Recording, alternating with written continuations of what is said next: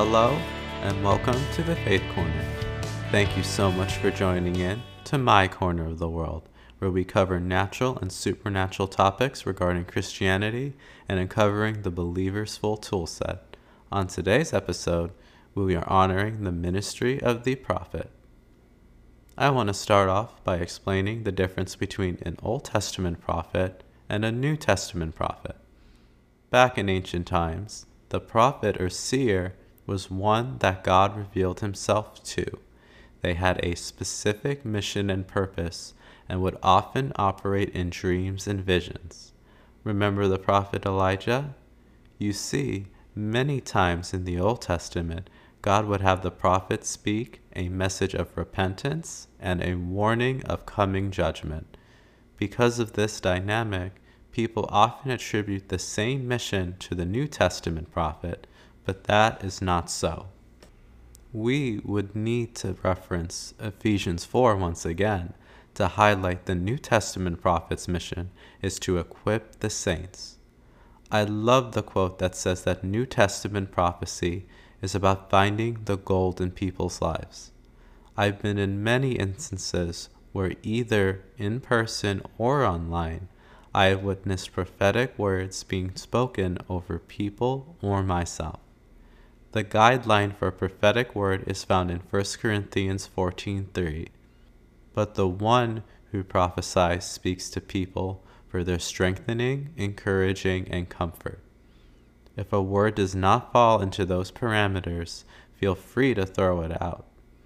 One way that I know God is speaking to me through a person is that the specific phrasing they use will match how God speaks to me personally. Sometimes the person will reference thoughts that I was having that week that I haven't told anybody else. And I mean very particular thoughts. By all means, the Bible does give provision from 1 Thessalonians 5:20-21. Do not treat prophecies with contempt, but test them all. Hold on to what is good, reject every kind of evil. A prophetic word should not be condemning or in judgment. The context for words in the Old Testament dealing with judgment was that God was revealing himself to the surrounding nations and was highlighting the consequences of their sin. I know it's not a popular topic, but I can say for every time I've read a word of judgment, there is a promise of hope, the longing of the Father's heart for every nation on earth. The Old Testament was about being a city shining on a hill and drawing nations to themselves. The New Testament is about going out to the nations themselves, bringing the love of God. I find that prophets can be misunderstood in the body of Christ. It's natural for prophets to see in the spiritual realm and experience open visions. Sometimes they have a hard time communicating what they see with others. When they take the time to explain, they are putting themselves at risk at being rejected, putting themselves in a vulnerable state. Sometimes they can be ostracized because of their experiences. Prophets can experience loneliness for this reason.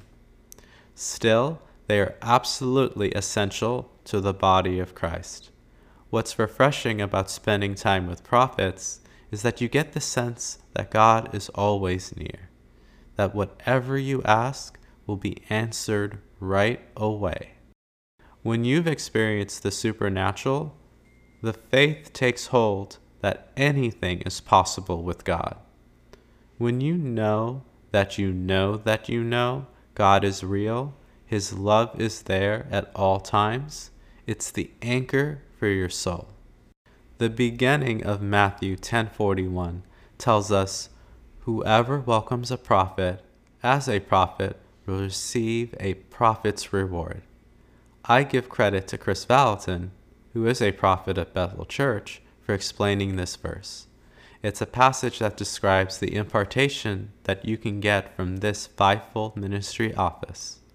I will also point out that it is important to give honor to them because we honor those who have gone before us. What is a prophet's reward? It's the impartation for a prophetic gifting. It's for every believer. Dreams, visions, and angelic visitations. The prophet equips the church by training them in the prophetic. They give insight and keys for discerning the spiritual aspects of Christianity. For example, angels and demons.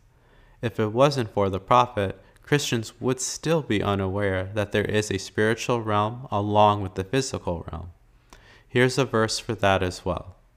Colossians 1:16, "For in him all things were created, things in heaven and on earth, visible and invisible, whether thrones or powers or rulers or authorities. All things have been created through him and for him." The prophet's impartation will sharpen your senses to hear God.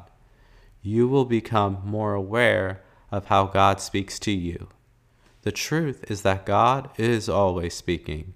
We just need to tune in and listen. I understand that there are wilderness seasons where the voice of God feels more distant.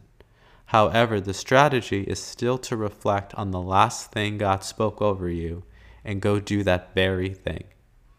Obedience to Him is the key to acceleration in your life. Dreams that we've put on the shelf are awakened once again. The very things we've wanted to do that the Lord has for us, the Lord will remind us that everything, good or bad, He will use for our good. He will give us the supernatural grace and favor to accomplish the things in the course of our destiny. A prophet's role in the body of Christ is to also guide the church into their destiny and future. When a prophet prays over a church body, they can receive visions about the church and where it is heading. That's why you'll hear stories about a church believing for a new building or a church believing for a revival because they had previously received a word from a prophet. They will have so much faith in the word that they will take time to invest in it. For a prophesied new building, they'll start gathering funds years in advance as an act of faith and actively waiting for the word to come true.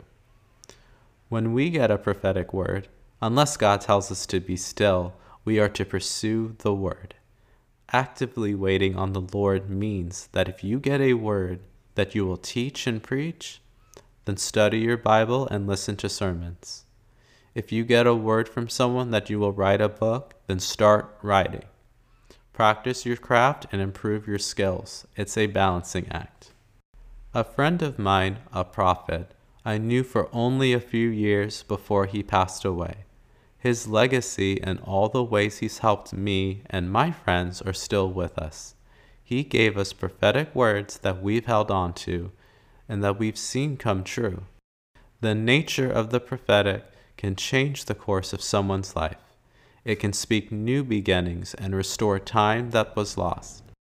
Prophets help the body of Christ build confidence in that they can be a mouthpiece for God, a trumpet and not an echo. I want to thank you for joining me today as we discuss the role of the prophet and the exciting part that we get to play.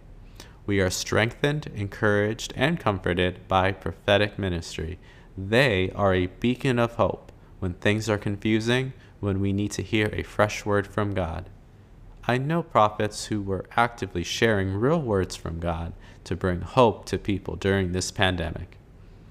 Next in our series, we'll be talking about the pastor. Thank you for tuning in, and I'll see you next time.